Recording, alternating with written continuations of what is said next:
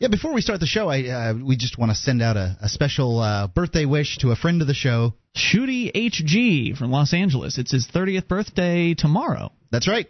The 10th. Yep, and Leah got a hold of us and let us know, and so we just want to say happy birthday, man. So happy birthday to you, Shooty HG, and here we go with Free Talk Live.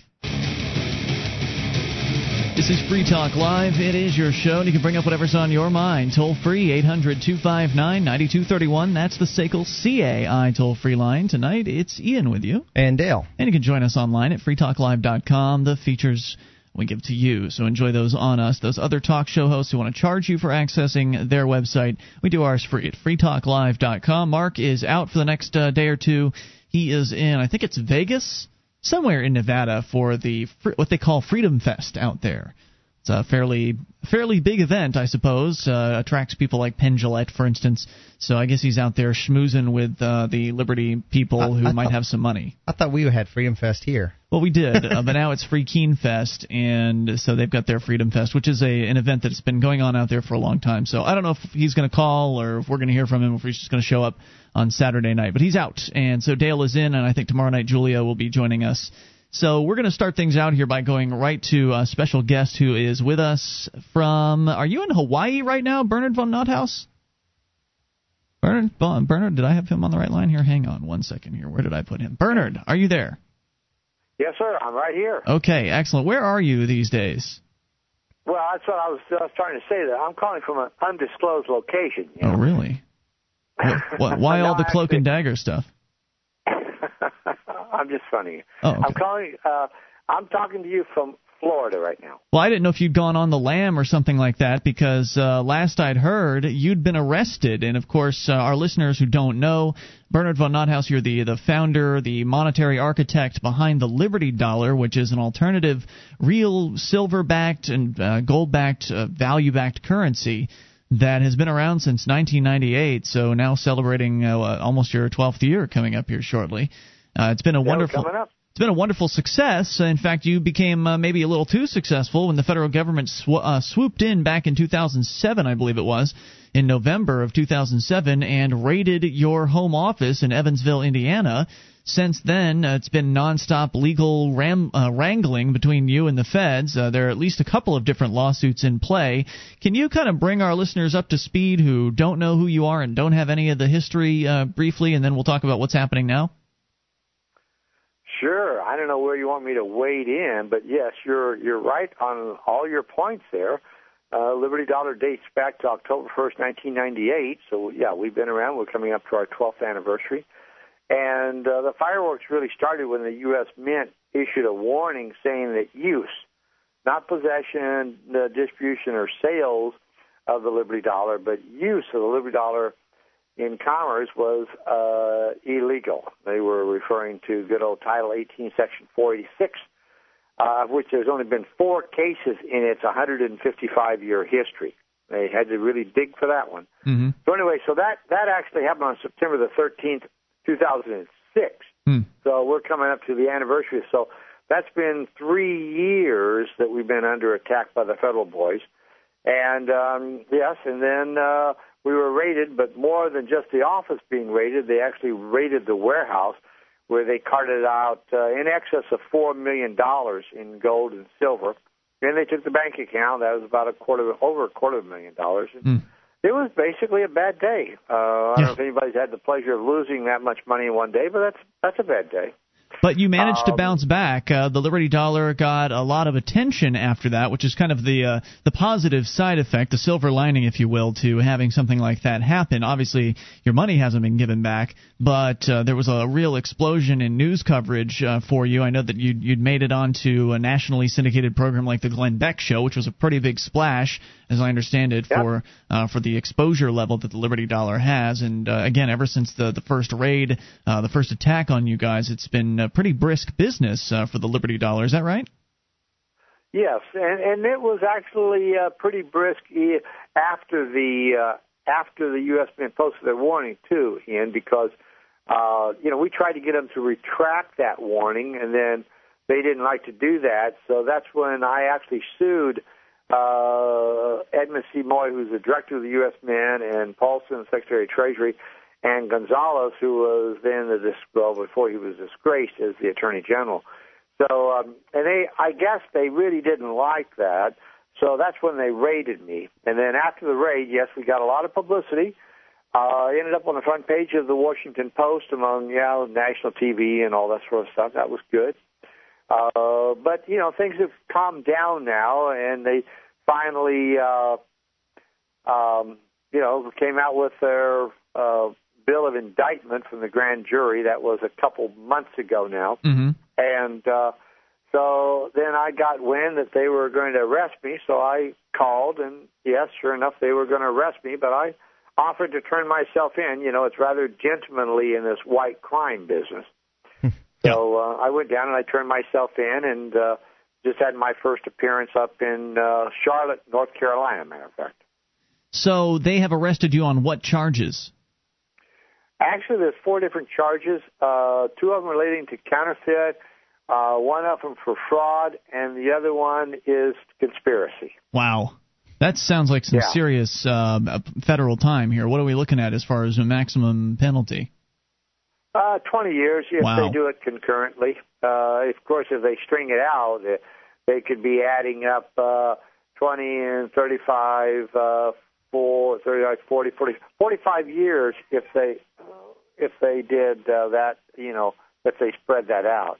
So they're going to try to allege that you engaged in fraud and counterfeiting when, in fact, the Liberty Dollar has never, in the history that I've been involved in it, and I've been involved for a few years now, has never, to my understanding, to my knowledge, marketed itself as anything that was attempting to be like the U.S. dollar or the Federal Reserve notes or anything that comes out of the U.S. Federal Reserve and its mints. You guys have always been marketing yourselves as an alternative, as a real value-backed option that the federal government, they don't have that in their common currency. The fiat currency, the paper currency seems more like fraud to me. Yes, absolutely. And conspiracy than the Liberty Dollar.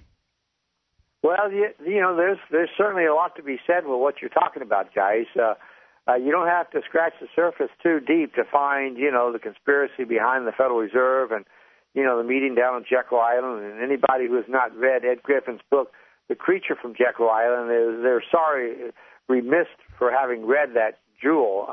It's really quite a good read, and even at 600 pages, it's a really good book. But the bottom line here, guys, is that we've not only not committed fraud, but we've done everything to tell people that we are not government money. Absolutely. I mean, the Liberty Dollar usually marketing. Right. It usually has when you're handed a silver Liberty, which is a 1-ounce silver piece. As I recall, it has a phone number and a website on it, or one or the other at the very least, right? Yeah, it did for quite a long time. We've actually dropped that recently because we've changed the design. I mean, if you go back and you look at the Liberty Dollar from 1998 to present, you see actually quite a bit of change. Even the verbiage. I mean, in 11, 12 years ago, we were not calling it Liberty Dollar. I mean, when we first launched the currency, we didn't have that very nice, succinct name, and it went through a variety of different names. But one thing that has not changed, and that is the marketing, and that is marketing that it is not legal tender, it is not government money. We've said that continuously. That's a sales point. I mean, that's a reason to use the Liberty Dollar, the prime reason. Well, yeah. I mean, I know this will probably shock you, both of you guys, and then will probably shock a good many of your listeners out there. But there are some people that are not happy with the government or with their money. Yeah.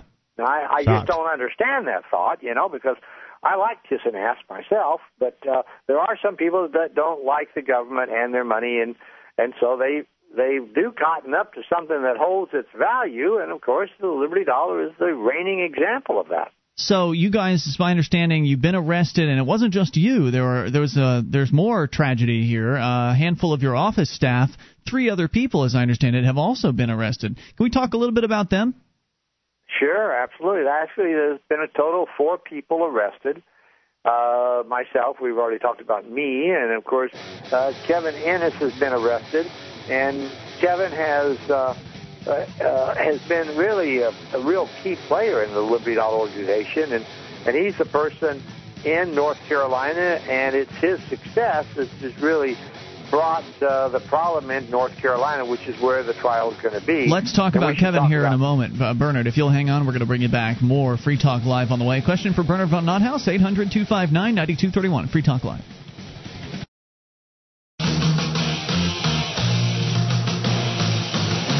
This is Free Talk Live. You can bring up whatever you want. Just dial toll-free, 800-259-9231. That's the SACL CAI toll-free line at 1-800-259-9231. And it's Ian here with you. And Dale. And you can join us online at freetalklive.com. All the features we give away, so enjoy those, including live streams. We've got a broadband version of the show, a dial-up version, a webcam as well, all free at listen.freetalklive.com. Also want to invite you to Dale's website, anarchyinyourhead.com. Can you pitch your website real quick, Dale? What's it all about? Anarchy in Your Head is a Liberty-themed web comic, and there's all kinds of different characters, and it's it's not always a Liberty theme, but that's usually the case. It's great stuff.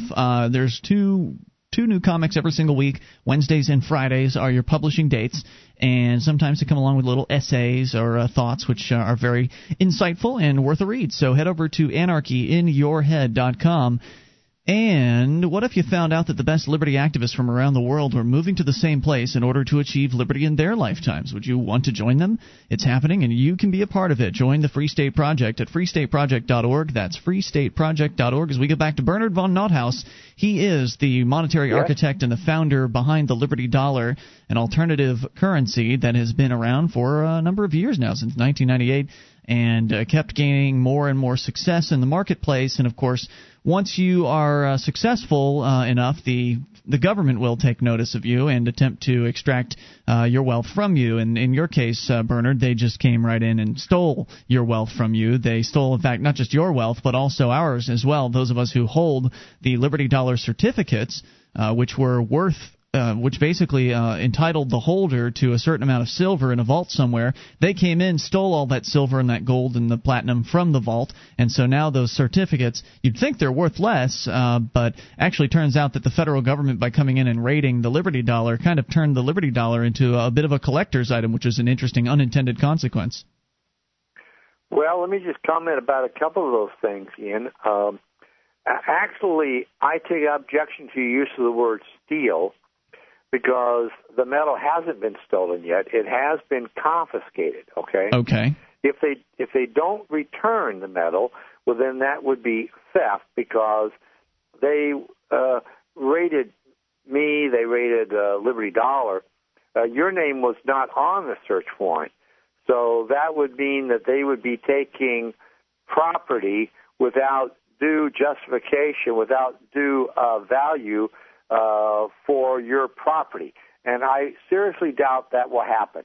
Now, it may take 5 years. Big, dumb, and slow move slowly. So it's hard to tell. But right Bernard, now, are they going to pay interest? Take. Are they going to pay interest if it takes them 5 years? So no, I mean that is stealing, because that was our value that was sitting in that vault. They've now taken it out of our hands. If they give it back later on, it's still stealing. They just got caught at it. I'm sorry. If you look at what stealing is, theft is, in Black's Law, a legal dictionary or whatever, it is not stealing. They have not stolen it; they have confiscated it. I don't go by legal definitions, so I understand where you're coming from. Let's talk about Kevin Innes, the guy who is actually still in jail. They had arrested you and a couple other of your office staff and this Kevin gentleman. They let the three of you out, but they kept him. What's the story there? Well, as it turns out, Kevin is a Canadian.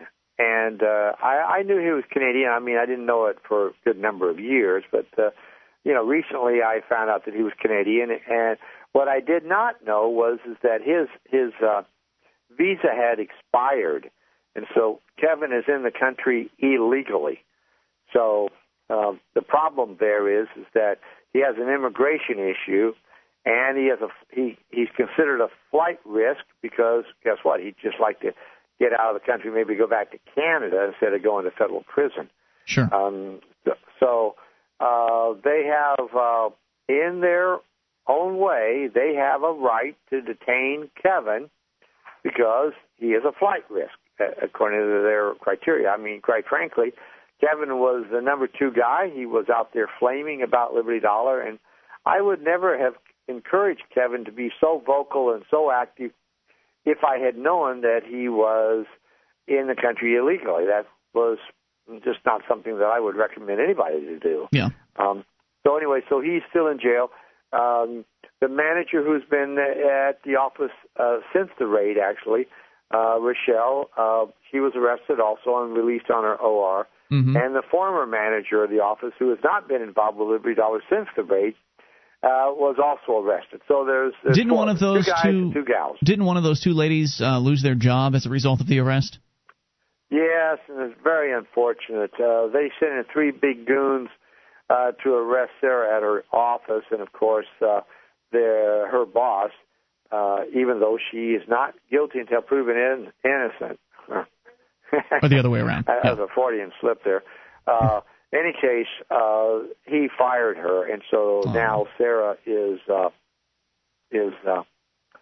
unemployed. It's so sad when the rest of the sheeple are so frightened of the federal government and so indoctrinated in their belief that if anybody is arrested, that must mean they're a criminal and that must mean they're bad, and so they should just shove it under the rug and just not have to deal with it instead of standing behind the people that have been good to them. I presume she was good at her job and that this wasn't just an excuse to let her go, and that just not standing behind people is just so cowardly and sad. So now, are the other folks also being charged with similar charges as you are, Bernard, or is that different for them? Actually, Kevin and I have all 4 charges, and Sarah and Rochelle have conspiracy and fraud, I believe, are the 2 charges that they're charged with.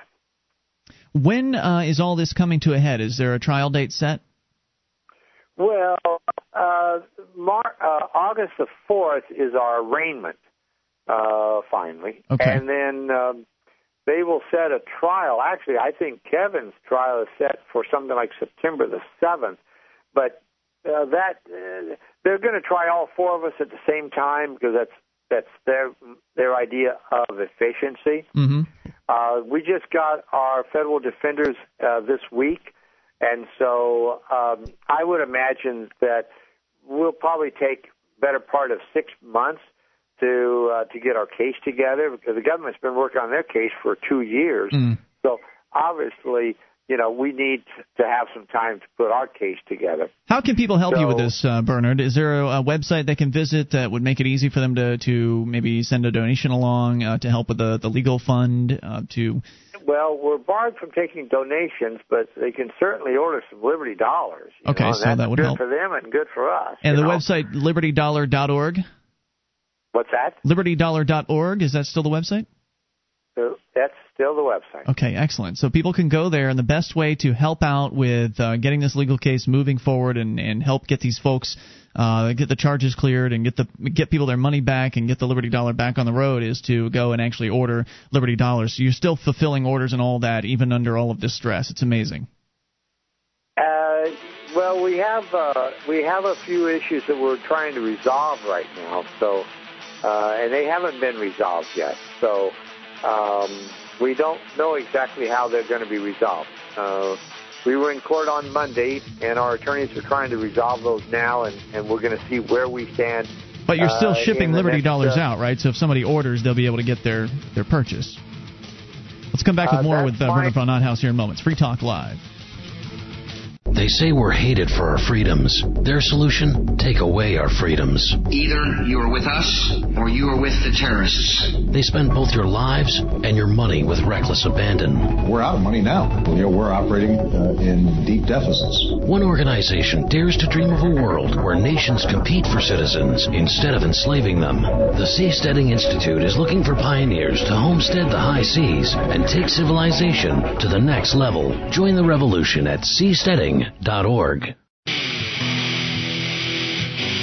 This is Free Talk Live. You can bring up whatever's on your mind toll free at 800-259-9231. That's the SACL CAI toll free line. 800-259-9231. Tonight it's Ian with you. And Dale. And you can join us online at freetalklive.com. We've got a lot of features, and we give them to you free, so enjoy those on us. The features, by the way, include the bulletin board system with over 450,000 posts for you to surf around through. There's a lot to talk about there at bbs.freetalklive.com. That's bbs.freetalklive.com. We get back to our special guest here on the line, Bernard von Nothaus, the founder, monetary architect behind the Liberty Dollar, and a very popular alternative currency. Been available in the marketplace since 1998. Became pretty popular to the point where the federal government decided to come in and, as you would say, Bernard, confiscate, but I would say steal. We'll have to agree to disagree on that one. They took the money. I think that the government likes to redefine words for their own to serve themselves. It's not stealing when we do it, but I bet if I went over and took your car tonight without asking you permission, Dale, you wouldn't really accept me claiming I just confiscated it. There's a special status if you're a government versus if you're a serf. If you steal as a serf, it's stealing. If you steal as the government, it's confiscating. So he's with us to talk about how not only did they take the money behind the Liberty Dollar, and there's a lawsuit involving that, they also took away your freedom, Bernard, as they demanded that you turned yourself in to be arrested. You'd heard they were going to arrest you. They also arrested 3 of your associates, one of whom is a Canadian originally, and he was apparently in the country so-called illegally, so they're still holding him in captivity. They have imprisoned him until who knows when, probably until the trial, presumably, which is maybe going to be as much as 6 months down the road as you prepare for attempting to deal with this, which is it's just an awful situation. What I was asking you a moment ago is how people can help out. You said that while you can't accept donations, you can take orders for Liberty Dollars. And we just wrapped things up in the last segment. I'd asked if you guys are still moving forward with filling orders, and I guess want to get a clear as to whether or not that's happening right now for your clients. We're on hold right now. Okay. So if somebody is to place an order, some of that money will go toward the legal fund possibly, and the rest of it will be made. The order will be made good at some point into the future. Yep, and we still got to pay for our airfare when we go to court, and we got to stay overnight. There's still costs that we're going to have to bear throughout this whole process here. So if you can't give donations, is there anything else you can give besides just buying a product? Is there a way to give a gift to the Liberty Dollar Legal Fund or something like that? I mean, is there anything else, any other opportunities for people to help you out? No, we're expressly barred from having a legal defense fund. What, is that typical with a federal case, or what? I guess I don't know much about the law. That kind of blows my mind. Yeah, well, that's shocking. We're in the process of learning about it ourselves, gentlemen. I guess. Well, I don't know where else to go with this, Bernard. What else do you have to share with our listeners? Anything else they need to know? Anything else they can do to help out? Well, they they should have taken action before this. We were talking about the collector parts, and you said that that it's become a bit of a collector item. I would push that way past that. The second one we ever issued, which was in 1999, the last one that sold on eBay.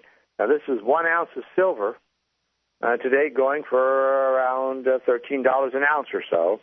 1 ounce of silver that we issued 10 years ago. You know what the highest price that ever went for on eBay? Would you guys make a guess on that? I think I saw you mention it a few $1,000, right? No, 1,000. 1,000. Not too shabby. Yeah. Not too shabby for an ounce of silver. For a $13 ounce of silver spot. Well, no, we sold it for $6.50. Back then. 10 years ago. I'm just saying the spot value now, that's quite a bit higher. That's an exponential addition on the spot. Okay, how about this, Bernard? How can people go and get signed up to get your newsletter? That's a real good way to, at the very least, keep in the loop with what's happening. Clearly, we'll do our best to talk about it here, but if they want to get the word from you, what's the best way to go and do that? The best thing is just go to libertydollar.org, and there's a place up at the top right-hand side that says, the newsletter. You just click on it, put in your email address, and you must respond to an automatic response. If you don't respond, then you don't get on the newsletter. So that bars people from adding other people to the newsletter when they didn't really sign up to be on the newsletter. So just Excellent. go, libertydollar.org, sign up, and we do newsletters every month, and we do also alerts throughout the month if there's something that happens that needs immediate attention. So we've been doing that, and it's continued to be quite successful, and I imagine that we have a bright future in front of us. I anticipate winning the case and getting everybody's property back. Your name was not on the certificates. I certainly appreciate everything you're doing for freedom, Bernard. You're a really courageous guy to put your neck on the line to try to introduce an alternative currency that could really compete, could really protect people from inflation, because holding gold and silver, that's one of the things that happens as the United States government is inflating its currency. Your gold and silver will protect you from what they're doing to the Federal Reserve note. So the Liberty Dollar is a brilliant concept, and the federal government knows that it's a threat. They know that real value-backed alternative currency is a threat to their monopoly, and that's why they went after you. And so thank you so much. I disagree with the use of the word threat, to be honest with you, Ian, because I think it would be delusions of grandeur to think that one guy from Hawaii that thought up a concept like the Liberty Dollar could be an actual threat to the U.S. government. I mean, they have nuclear bombs. They tap our phone. I'm sure they're listening to you. I don't think that these guys take any of us seriously. I don't think that they consider us to be a threat whatsoever at all. But there's somebody that didn't like Liberty Dollar and turned the heat up on us, and this gives us really the opportunity to vindicate and validate the Liberty Dollar, and that's what my mission is right now. I hope so, and I look forward to continuing to talk to you as this case develops. Bernard, always nice speaking with you, and thanks for your time tonight on Free Talk Live. You're welcome. Thank you, sir. Good luck out there. Good night.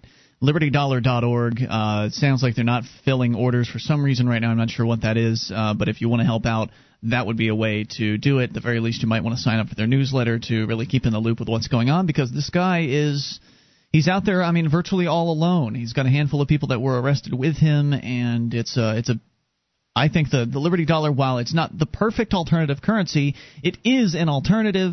It's probably the most popular alternative currency out there in America today. I can't think of any others. It's introducing an idea, and I think it's the idea. It's not the Liberty Dollar itself, or von Nothaus who's the threat. Mm-hmm. What is a threat is the idea, right, and the illusions that are being shattered in the process. When people are thinking about alternative currencies, and what he's doing is legal by any reasonable notion, and even by the laws that I don't necessarily agree with. I usually don't agree with them, in fact, but even by their laws, even by those laws, it's very reasonable. But I think the ideas that he's introducing and making people think about the American currency and things like that, that's what's a threat. That's the threat to the state. Yeah, and that's going to keep going. See, he was just like the first well-known currency, and then became well-known. What's going to happen, I think, is other people are going to get ideas from that, and it's a meme. It's that meme that is the threat. If he wins, and I know he would say when he wins, I wish I could share his optimism. But if he wins, then that will be great. It will be vindicated. The Liberty Dollar model, the business model, will be vindicated, and that means that other people might find the courage to start an alternative competing currency. Because one of the things, and Bernard has said in the past when we've interviewed him, that he welcomes competition. He does want to see more. I'm sure he likes being the really only viable alternative currency in the marketplace right now. But he does welcome the idea of somebody coming in and competing with him, and I think it's much needed. But I can understand why an entrepreneur would say, well, I'm not really interested in jumping into this market at this time, because it's kind of dangerous with the feds running around stealing people's property. I think that I understand that too, and I understand Bernard being, very Actually, hold that thought. Mm-hmm. The music bed is not here, but I know we are going to break in moments. Back in a moment. Free Talk Live.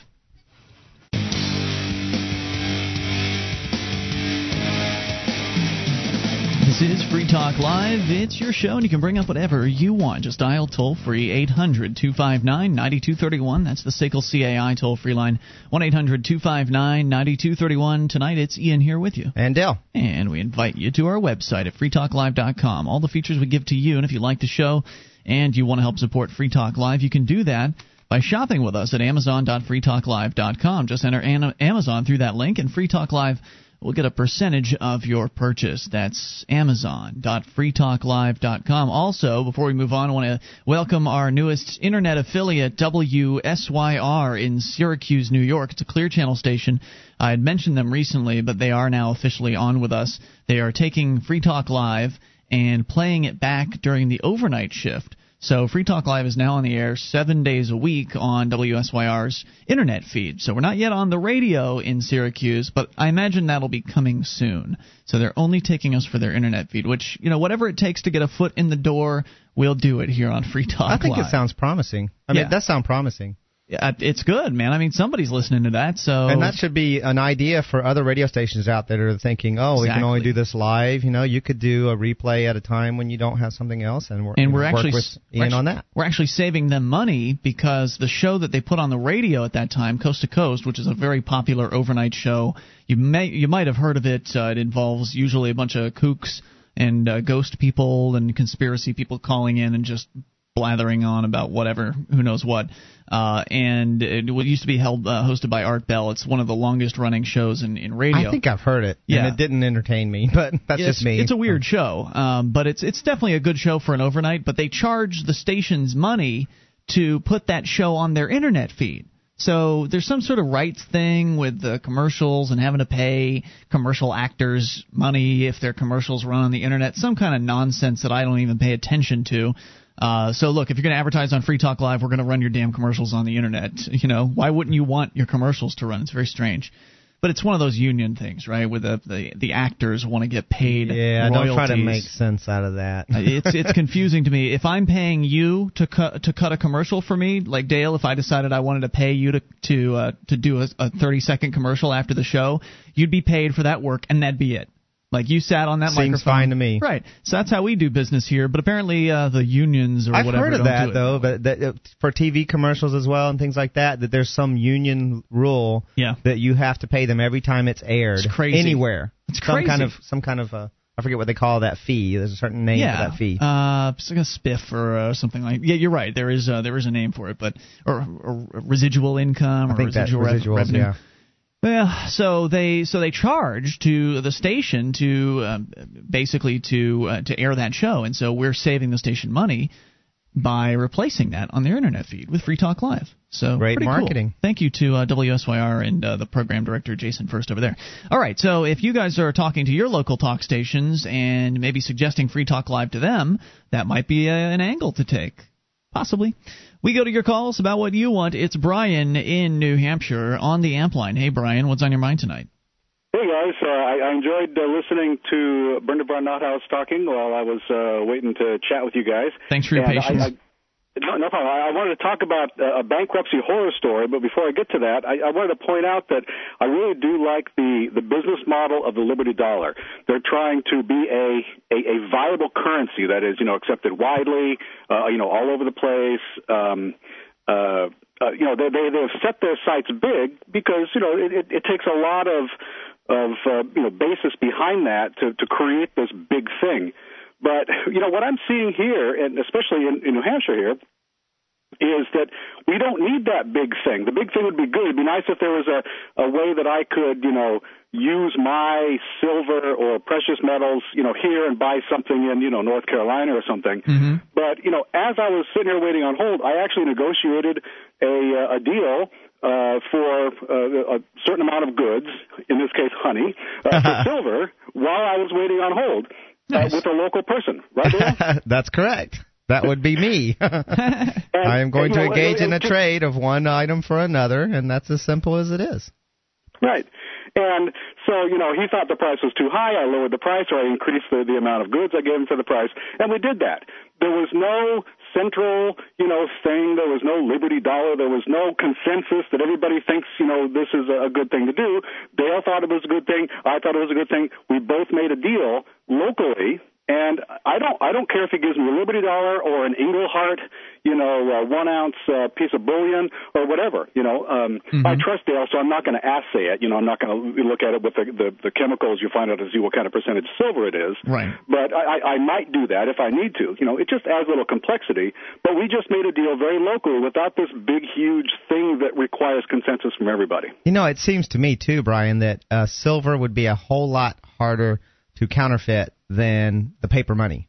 Because how many people just throw 20s around and don't give them a second glance? I mean, it would be so easy. I mean, much easier, I think, than silver is actually even if I've heard people worry about silver people might try to do something, make a fake silver coin or something. They might. Oh, really? Like they won't make a fake $20 bill? Are you kidding? Well, yeah, and then they have this stupid thing. It's the stupidest thing in the world. When you pay with the $20 bill, they take it. When you pay with the $100 bill, they've got this little pen. The clerk has this pen that they mark it. Oh, I've seen them mark 20s. All that does is check for cornstarch or starch or something. Yes, exactly. It does nothing. Every counterfeiter knows that's nothing. It's security theater. If someone wanted to have a fun prank, well, I don't know if it'd be fun. It'd probably get you in a lot of trouble. But if you wanted to do a prank, take some real money and spray it with starch like you do on clothes before you iron them, and it'll be forever counterfeit as far as they can tell. Wow. They'll have to come check it out, and there'll be a big rigmarole of them figuring out, it's actually real money. But that's all it is. Just a starch test. So what happened, Brian? You were calling for a different reason, right? Yeah, I wanted to call about a bankruptcy story. A few years ago, I was working for a company. I'm an independent consultant. Mm-hmm. And or I was at the time, and I was working for this company, and doing a lot of good billing. They were having some issues. They were in the finance business, the auto finance, and there was a whole thing about the federal government all of a sudden cracking down on credit unions. That's a different issue. But what I want to talk now is about bankruptcy. What happened was this company went bankrupt while I was working there, and they owed me money. So I found out, I got a quick lesson in the laws of bankruptcy about 2 years later. So what happened was I was billing them and I was getting paid, and everything was fine. All of a sudden they said, we just filed for bankruptcy and we're closing the doors. So I'm out. They still owe me $20,000. Jeez. But I thought, I'm never going to see this. I just wrote it off. Yeah. So 2 years goes by, almost 2 years, like a week before 2 years goes by, and I get a little letter in the mail saying, you owe us $90,000. What? You owe them? I owe this is where I got the quick crash course in what bankruptcy laws do. This is a federal bankruptcy. I get this letter saying you owe us $90,000 because... I sent that to my lawyer. I said, what the hell's going on here? I don't owe them anything. They owe me $20,000. Mm-hmm. Well, what happened was that once a company goes bankrupt, the bankruptcy trustee, the person who is appointed by the federal bankruptcy judge, can go back, I think it's 60 days, and question every single payment that this company has made in the last 60 days. So in the last 60 days, they had paid me $90,000. Okay. And so that $90,000, which I earned and I invoiced, and they've been paying me all along, all of a sudden, that now becomes part of the, they call it a preferred payment, because they may or may not have been paying everybody, what they were due, but they were paying me because, I was, maintaining their systems. Mm-hmm. So they didn't want me to go away. They kept paying me. Well, that became a preferred payment, and because of that, they can get that back 2 years later. That's insane. So wait, it's not the company that's getting it back; it's whoever it is that the creditors are. It's the trustee. It's a lawyer, okay, a legal firm who has been entrusted by the federal bankruptcy judge in Denver to collect all the money that they're due and then disperse it out for pennies on the dollar to anybody claiming it. Oh, and by the way, the lawyer takes 70%. or 30%. Who knows what it is? Who cares what it is? What is it that you can do here, Brian? I mean, if they are telling you that you've been paid $90,000 for your services rendered, now they're saying that you owe them that money back, even though you did your job and you got paid for it. They're essentially retroactively saying that they are not responsible for the money they've already paid you, and so you have to give it back to them because of their bankruptcy. And get in line with all of the other creditors. So give me the $90,000 back. Get in line so we can dole it out to you at 5 cents on the dollar or whatever else they give to all the other creditors. I'm really curious as to how you're going to handle this. Do you mind hanging on to explain? Yeah, sure. All right. We're on the way here with Brian in New Hampshire, and we'll talk to you about whatever's on your mind. What a shock to the system. Hey, I don't have your $90,000 you paid. I'm done with it. It's not here anymore. It's gone, man. Free Talk Live, Hour 2, coming up. You bring out whatever you want. Attention, all active duty members and veterans of the U.S. military. Your proud service to your country entitles you with the right to participate in special VA loan programs with benefits not available to the general public, like the ability to purchase a new home with no down payment or mortgage insurance, or refi with cash out, up to 100% of your present home equity with less strict credit criteria. You are entitled to these benefits. Review them online at varadio.com. This is Tim Lewis from iFreedom Direct and a veteran of Operation Iraqi Freedom. I want you to know that as a member or veteran of the United States military, you've earned special rights and privileges. On your feet! And get the details at varadio.com. iFreedom Direct Corporation is a private lender approved by the VA and licensed in most states. In certain states, certain restrictions and limitations apply. For a current list of licenses, disclosures, and all benefits, go to varadio.com. varadio.com.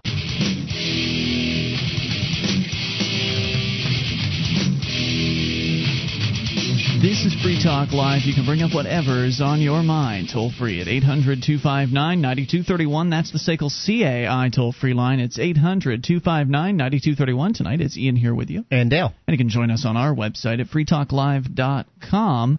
And all the features on the site we give away, so enjoy those on us. Again, that's freetalklive.com. We were going to talk more with Brian, who was on the line, but he dropped off mysteriously just before we started the hour here. So maybe he'll call back, tell us more about the insanity that sounds like this bankruptcy law stuff is. We'll get back into that here in a moment. This might be him, in fact. You're on the air. Amp line unscreened. Hello.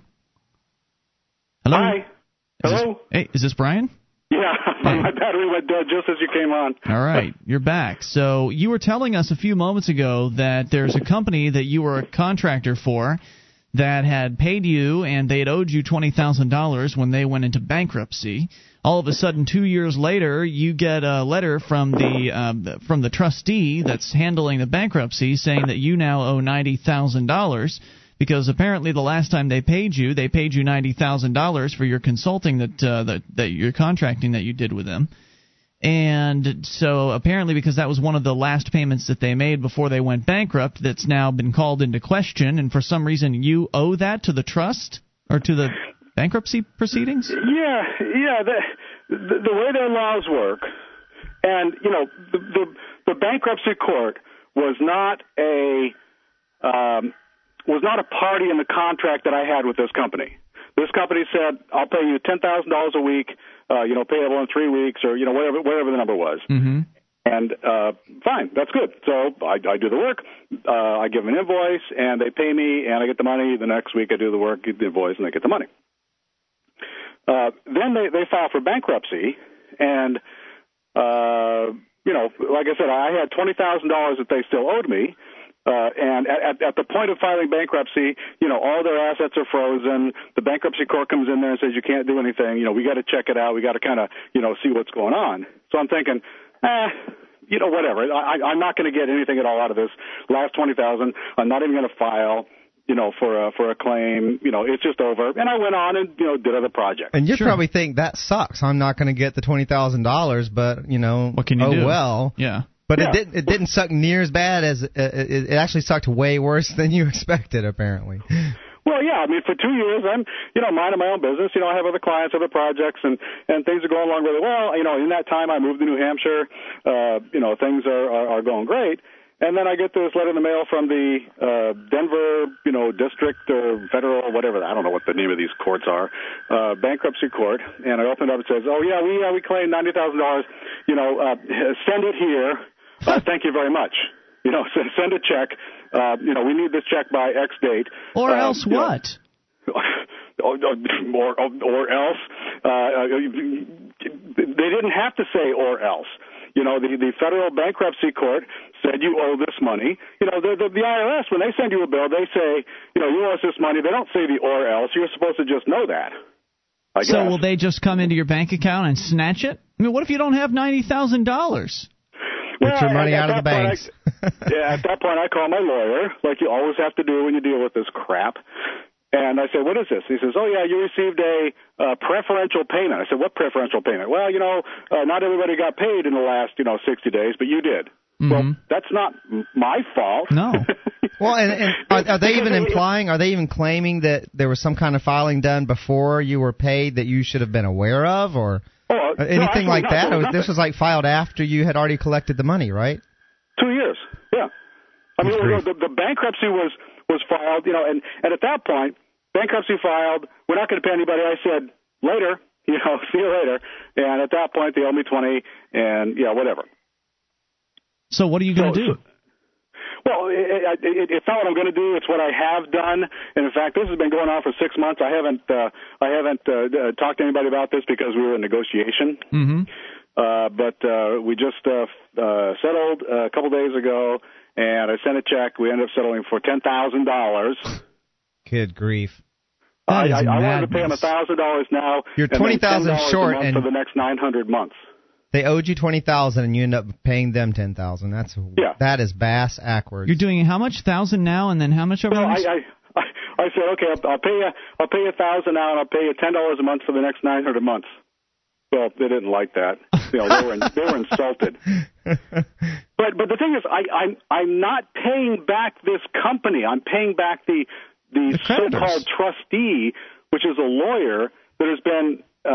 They're sour because they didn't get money that they wanted, and they feel like they just go in wherever they can to get it. It seems like, we're just going to go get some from you because you got some money. We'll go raid all their clients. The lawyer's going to get all this. Who knows how much is going to go to the other debtors that they didn't pay? Right. I mean, they knew that if they didn't pay me, on week 2, I'd be out of there. But they kept doing this, and so they kept paying me. I kept going. As soon as they stopped paying me, I went on to something else.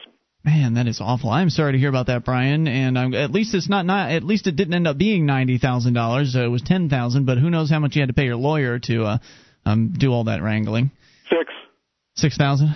Yeah, so it's another 6. So, I mean, on the plus side, I paid $16,000 instead of $90,000. But on the minus side, why do I owe anything? They owe me. So it's just and that is nuts.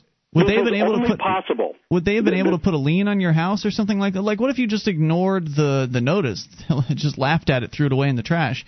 It was a corporation. I mean, it wasn't me. It was my corporation. Yeah. But this is you guys talk about, and I've always been told that when you have a corporation, it shields you, it protects you against things like this. At this point, I could just say, you can have a corporation if you want. I'll start another corporation. Yeah. But, no, it doesn't work that way. On the federal level, they have this so-called veil of they lift the veil of corporate protection or something like that. If the government wants to do it, they can say, okay, Brian, you were in control of this, you were in majority control of this corporation.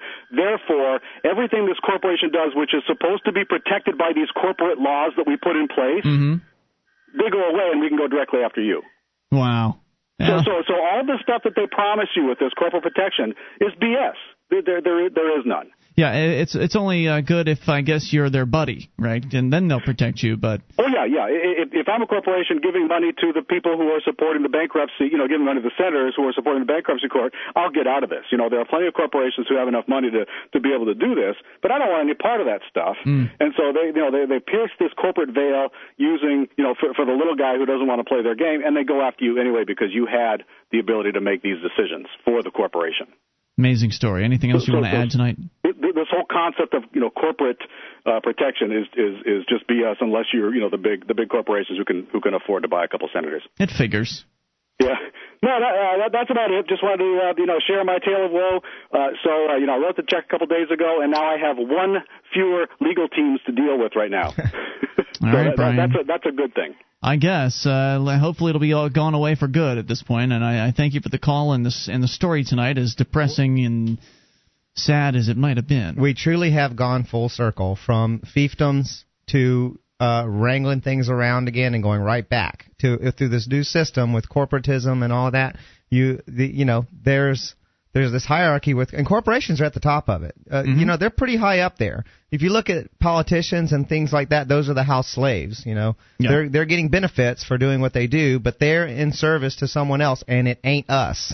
It's not the regular people down at the bottom. If you're not buying them off, and there's people above the politicians.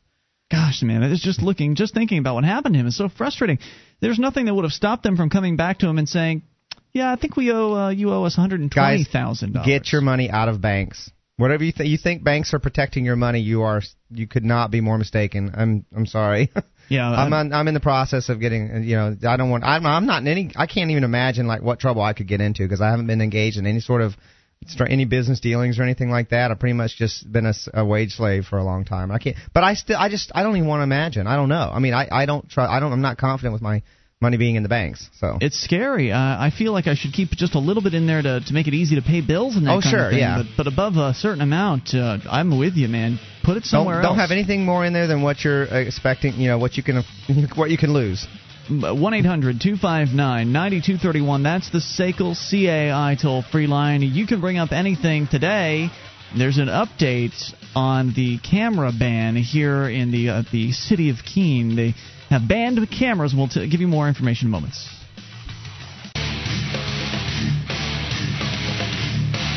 This is Free Talk Live. You can bring up whatever's on your mind. Just dial toll-free, 800-259-9231. That's the SACL CAI toll-free line. 1-800-259-9231. Tonight it's Ian with you. And Dale. And you can join us on our website at freetalklive.com. We give away all the features, including archives. If you've missed a moment of the show, just click and download. They're yours free right there on the front page of the site at freetalklive.com. And Audible.com is the Internet's leading provider of spoken audio entertainment. You can listen whenever and wherever you want, just like a podcast. Audible has over 60,000 titles from which to choose. Every genre, Audible has it covered. Get a free audiobook download when you sign up today. Just go to audiblepodcast.com/FTL. That's audiblepodcast.com/FTL.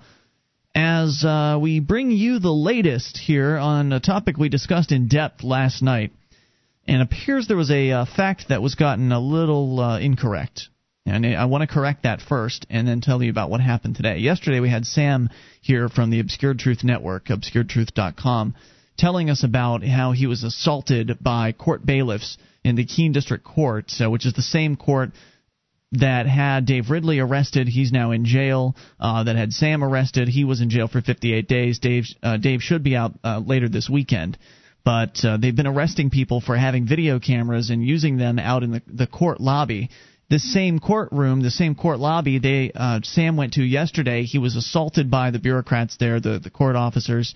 He was just trying to look at the court documents and take pictures of them, which is explicitly allowed in their own rules. In the government's own laws, it says that you're allowed to come in and photograph public records. And these are public records, but they wouldn't let him photograph. Then later on, they found out that photography, what he'd said at the time, was banned from the entire city building and all of the offices. You and I went down there today, Dale, with a handful of other activists, and we ascertained that Sam had misunderstood or misread the sign. The sign actually did not ban cameras from all the city offices, though that probably would be the case if you brought cameras in the other offices, but it did only specifically ban cameras from the clerk's office. So we did misunderstand that and put that misinformation out yesterday, so I want to correct that. The cameras have been banned still from the court lobby and now from the clerk's office, which again is another public place. You can go in there and get records, and you should be able to photograph them, but they've banned they banned cameras, and so this cannot last. They're basically, because we're not going to let it, but they've basically they're just disregarding their own laws completely, and it's completely arbitrary.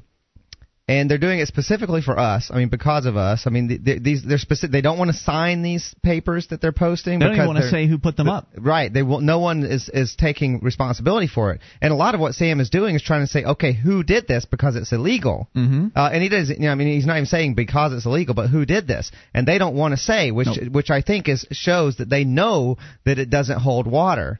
But they've already gone to the extent of arresting someone over it, Sam, and kept him in jail for 2 months.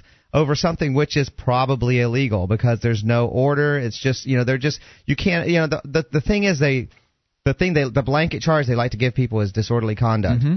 When and based on the idea that they asked someone to leave and they didn't leave. Right. Like you're filming, we don't want you to film, so leave. We're telling you to leave. And disorderly conduct because you did not obey us when we told you to leave. Mm-hmm. But disorderly conduct, even again by their own rules, which I don't buy into, but they claim to buy into these rules. Yes, some of them have sworn an oath to them. Exactly. And by their own law, disorderly conduct requires you to disobey a lawful order. And in legalese is very specific and very complex. And lawful order means there has to be reasonable suspicion that you are going to break a law. Or that you were breaking a law or something like that. But right. Just having somebody in an office. There's a list of reasons, and none of them applied to the people that were being charged with disorderly conduct. So. Exactly. Somebody having a camera in a public office is not inherently disruptive.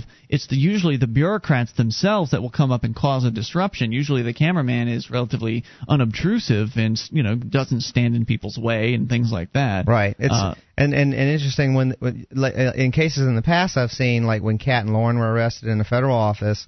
The disruption happened not until the police showed up to arrest everyone, and that's when everyone left their posts and got scared. And they were just standing there. The activists were just standing there, and they called the police on them when they weren't doing anything other than expressing their free speech, asking for a redress of grievances. And the police showing up, that's when everything got disrupted. Yep, that's usually how it plays out. So we went down there today just to kind of feel things out. One of the reporters from the Free Keene Press, JJ, was there asking questions of these bureaucrats. Nick Ryder was also there he's another local videographer. And they were asking questions of these bureaucrats to try to get them to explain, who posted the sign, what law is this based on, where are you even going to claim your authority is coming from within your own system to do something like this? And of course, they didn't really want to answer the questions. One of the bureaucrats said that the reason they banned the cameras from the clerk's office was because there's private information in some of the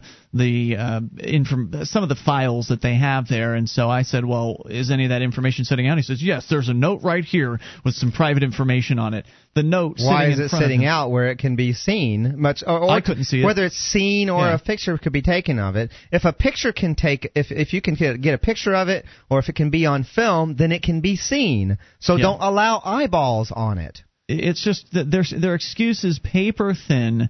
And they're just begging for more activism. They're begging for more people to come in there with cameras because we're not going to stop. They have to understand that, right? Putting up signs is not going to stop the Free Staters and the liberty activists up here in New Hampshire from going ahead and bringing cameras into places. All they're really going to end up getting is more people with cameras. That's what's going to happen. And I don't know when it's going to happen. I'm not sure exactly how it's going to play out. I suggested that a whole bunch of people come in with cameras and go into the offices just because they said you can't. I think that would be the simplest thing to do. I'm sure somebody who's more creative than me can come up with something a little bit better. Well, you understand that they're usually bluffing when they threaten to arrest someone. Yes. They're just trying to elicit obedience. Yeah. Exactly. They're trying to get you to be submissive and subservient, and that usually works. I mean, it's usually a bluff. They don't actually expect someone to disobey them at that point. They expect, okay, I'm threatening you with arrest. It's not going to get into a legal matter whether or not there's actually any laws being violated by the person they're threatening to arrest or anything like that. They're just intimidating you so that you will obey them, whether or not it's a lawful order or not. And it works on most people. And I think that you have to be ready to call them on that bluff. And sometimes they'll carry through with it because now you've called my bluff, and now I have to do it. I have to go through with it, and they didn't really want to. They don't want to. It gets them lots of negative attention. It makes progress for us in the long run. And either way, it's a losing scenario for them. And I think at some point they need to stop. I mean, they're going to have to stop. I don't know if they'll ever learn. But one way or the other, whether they keep bluffing or whether they are not, it's a win for us in the long run. Yeah, whether they arrest somebody who's peaceful and send them to jail and spend a whole bunch of taxpayer dollars to keep them in jail, or whether they back down and turn around and don't do anything, it's still absolutely right. It's a win. One way they show their cards, and people see them as violent, as their authority is coming from nothing but the threat of violence and the intimidation and fear. So just wanted to update folks. There's a video that's been posted over at freekeen.com. The city attorney came in and demanded that we leave the office. We stood in there for a little while longer and continued to ask questions. Then we went out into the hallway. That's when I raised up my BlackBerry and started quicking it live to the internet, what was happening there. And you can see what happened when I did that. He turns and scurries inside the office. He was going to answer questions until the camera came out, and then he runs off. It's like lights on a cockroach. Exactly what it was. You can see it at freekeen.com. More on the way. You bring up anything, 800-259-9231. It's Free Talk Live. Are you moving to New Hampshire for the Free State Project? Maybe you are already here and need to find a place to call your own. Mark Warden, the Porcupine Realtor, will help you find the perfect property. Do you want a home with 50 acres of land? How about an income-producing building? Perhaps a cabin on a lake or a condo in an urban area. Invest in liberty and property. Contact Mark Warden, Porcupine Realtor. See his banner ad at freetalklive.com.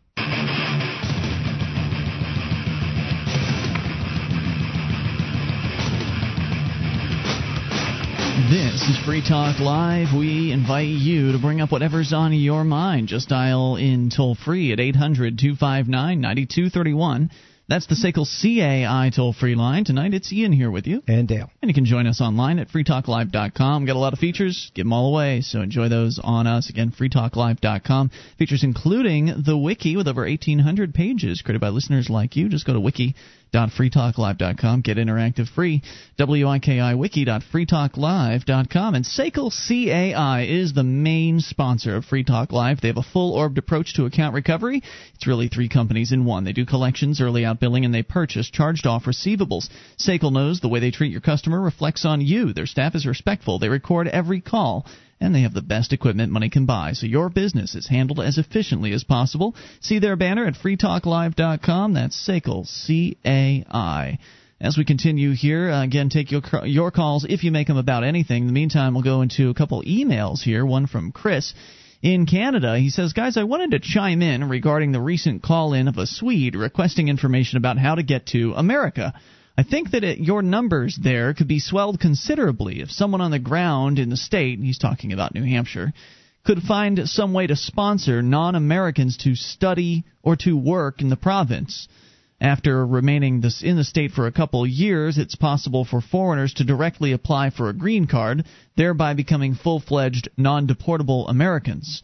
I, for one, am looking for just such an opportunity to get there. Since I already am university graduated, I don't want to spend another 4 years and thousands of dollars in schooling, as well as finding a job willing to support a visa application is next to impossible. But if some kind of organization that ostensibly was recruiting students in the province, then I think that it would be a possible way to bring in large numbers of out-of-country activists. Only someone on the ground there could do this, of course, so I thought I'd put that out there.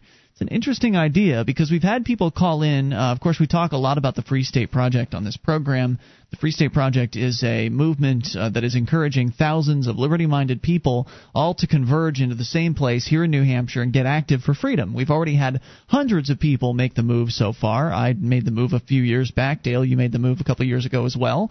And we're some of the early movers, and hundreds have moved. But it's mostly people from within the United States because it's pretty easy to cross state borders as opposed to international borders. And so the international members of the Free State Project have really been having an issue with getting here because they want to get here, they want to get active, but at the same time there's the dilemma of, well, do I cut corners and go past the whole legal immigration process and just come there? Well, if that's the case, then your options are a lot more limited. You have to work underground, and you have to relatively be underground in pretty much all things. We were just talking with Bernard von Nothaus in the first hour of the show how one of his associates was from Canada, and when the Liberty Dollar was raided, they found out he was from Canada, and now he's still in jail as a result of that. So it could be really a difficult situation for an activist coming here from another country, living underground, then going out and doing some activism, getting arrested for it, and then ending up in jail for a long time, or deported, or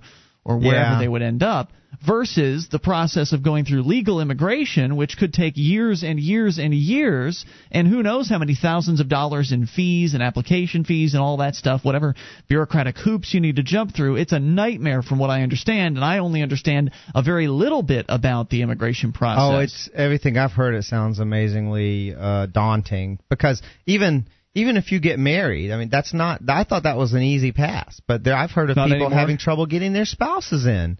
Just getting like a green card for their spouse, or just getting it so that a spouse can move here. I thought that was an immediate given. You could at least move your spouse here. It might be difficult to get a green card so they can get a job, but if you're ready to support your spouse, I thought, okay, they can at least move. But not even so that, much. Apparently. Apparently that's not even a given. So it's pretty daunting. So I think Chris's idea here is interesting. Again, I'm not an immigration expert, so I don't know how beneficial this would be, but it is my understanding that if you've got an organization that is recruiting people to come here, if it's a business that wants employees, or as he's saying, some sort of sponsor to bring people here to study. I've heard of that. People getting visas for a specific job. Yeah.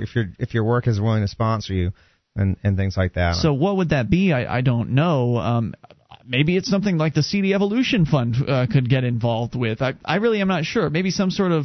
Although then again, CD Evolution isn't an incorporated entity as far as it being like a 501c3. So I don't know what the responsibilities here are of whatever the organization is that's doing this.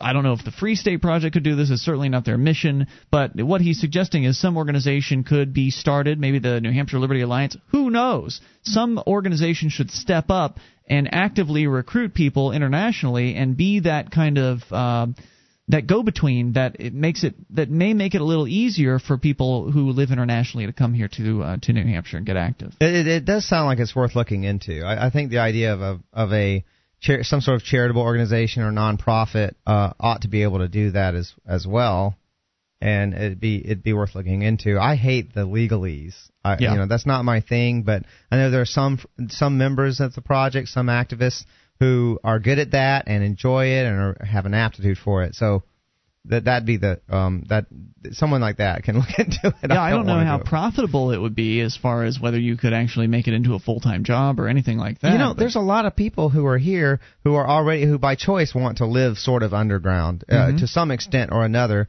and some people are doing that by choice. They're agorists, or for whatever reason they want to be out of the system. Whatever it is that works for you, I support it. I mean, this is an idea for people that don't want to go underground. Right. This is an idea for people that want to be above board, at least to some extent, and go through the legitimate immigration process. Not that I personally believe it's legitimate, but that's the system, right? Yeah. If you don't go through it, then there is that chance that they could throw you out. Of course, they could throw you out anyway if they want to. That's the people who have their elaborate justifications for using violence against innocent people that we have to deal with. They're a reality that we have to deal with. You know what I was just thinking, Dale, when I said that they could just throw you out anyway if they wanted to? It made me realize that what would happen, and maybe somebody that knows about immigration can call on this at 800-259-9231, but what if, imagine you were born in another country and you heard about the Free State Project and you wanted to come here and get active, and so you did go through the process. Let's say there was some organization that was willing to sponsor you in, that made it a little easier for you to come here. You go through whatever that process is. You spend however many years it takes to make it happen. You spend however many thousands of dollars it takes to make it happen. So you jump through all the hoops. You go through the process and you make it, right? You're one of the few that actually makes it through the system, because there are a lot of people currently in the immigration process at various different levels, and it's a slow bureaucracy, and they have arbitrary numbers that they've set that say that, well, if we've already gotten X amount of people from Guatemala, we're not going to take X plus 1. We've already got enough. We don't want to. So it's very difficult to get in. But presuming you make it through all that, what if you then go and engage in civil disobedience? Could they then say that now that you're a criminal, so-called, you've been arrested for civil disobedience, that we're revoking your citizenship, we're revoking your green card or visa or whatever the hell it is. I don't know what all the documentation is. But could they say that, well, we had given you the citizenship thing, and now we're taking it back. You're deported. You're out of here. Just for committing a crime? It's a good point. It's another example of what you've brought up before. If you choose to do business through the white market, get your permits and get all the approval processes, and let the people inspect to make sure your restaurant is sanitary and all those things. Anytime you're trying to go through the white market, they've got something to hold over your head now. Sure. And it's and it's the same thing if you have a charitable organization that's getting a certain amount of tax money, a certain amount of funding from the government. There's almost inevitably strings attached to it, and so. If you decide to go through all that stuff, there is something that they've got to hold over your head, and it's just another example of it. And who knows? I think it's all that more encouragement for people to stay outside the system as much as possible. Because what's the worst that would happen? I mean, if you got caught, if you were an underground immigrant here in New Hampshire and you got caught, it would seem the worst that would happen would be they'd lock you up for a while and then eventually maybe deport you. Yeah. So you go back to where you came from. The potential harm is a lot worse if you have a lot invested. That's true. So something to think about for those of you out there looking to help people get here into New Hampshire, which is something that I fully support. Whatever it takes to get people here. And there are things you can do without doing civil disobedience yourself to be helpful. Absolutely. Behind the scenes, lots of stuff can be done. 800-259-9231. Hate mail coming up.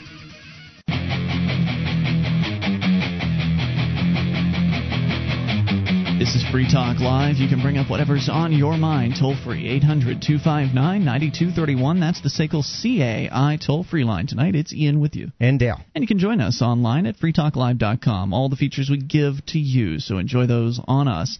Again, freetalklive.com. We'll go into, continue digging into the email box here as we get to a little bit of hate mail. It doesn't come in very often. I always get a little bit excited when you mention that there's some hate mail. I don't know what it is. I think it's the same way with my own site when someone sends me a visceral, hateful-filled message and whatever. I just kind of go, you're getting under someone's skin or they're having some cognitive dissonance. You're doing something right. You're doing something right when you get hate mail because it means people are paying attention, even the ones that don't like what you have to say.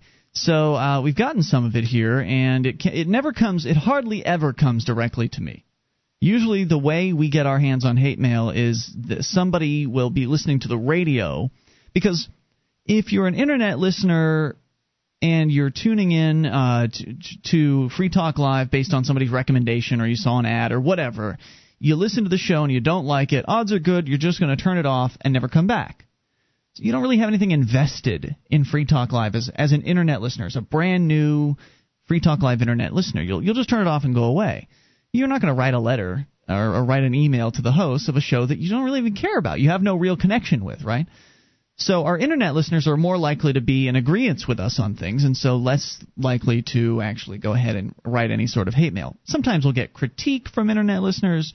Sometimes it's not the most tactful critique. Yeah. But still more leaning in the direction of constructive criticism. Right. Whereas a radio listener feels like they have a connection with their radio station, and they may really enjoy listening to a Rush Limbaugh or a Glenn Beck or something like that during the daytime hours, and then all of a sudden they run into Free Talk Live on Saturday nights, which is a complete 90-degree turn from whatever it is that's on during the daytime, whether it's a progressive station like we've got over in Vermont or in Eureka, or whether it's one of the more traditional conservative talkers.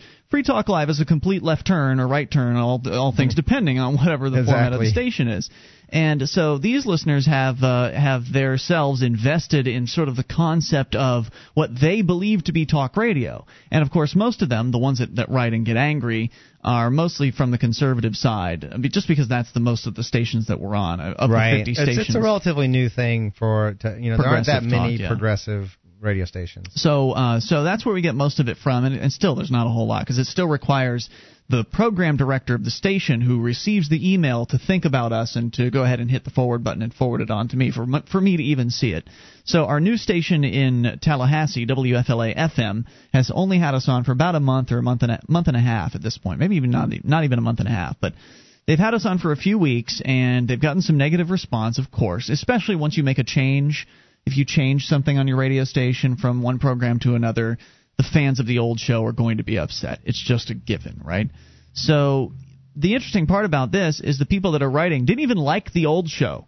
The show that we replaced, Mike McConnell, which is this syndicated product out of the Clear Channel that he's on during the day, and some stations run him at night in a delay broadcast, which is why they replace him with us, because we're live. Makes sense from a programming perspective. You want to put the live show on. Sure. If that it's way a people good show. can call in and things like that. Right. Especially for a call-in show. Exactly. And presuming it's a decent show. Obviously, if the show's crap, you don't want to replace a recorded show with a crappy live show.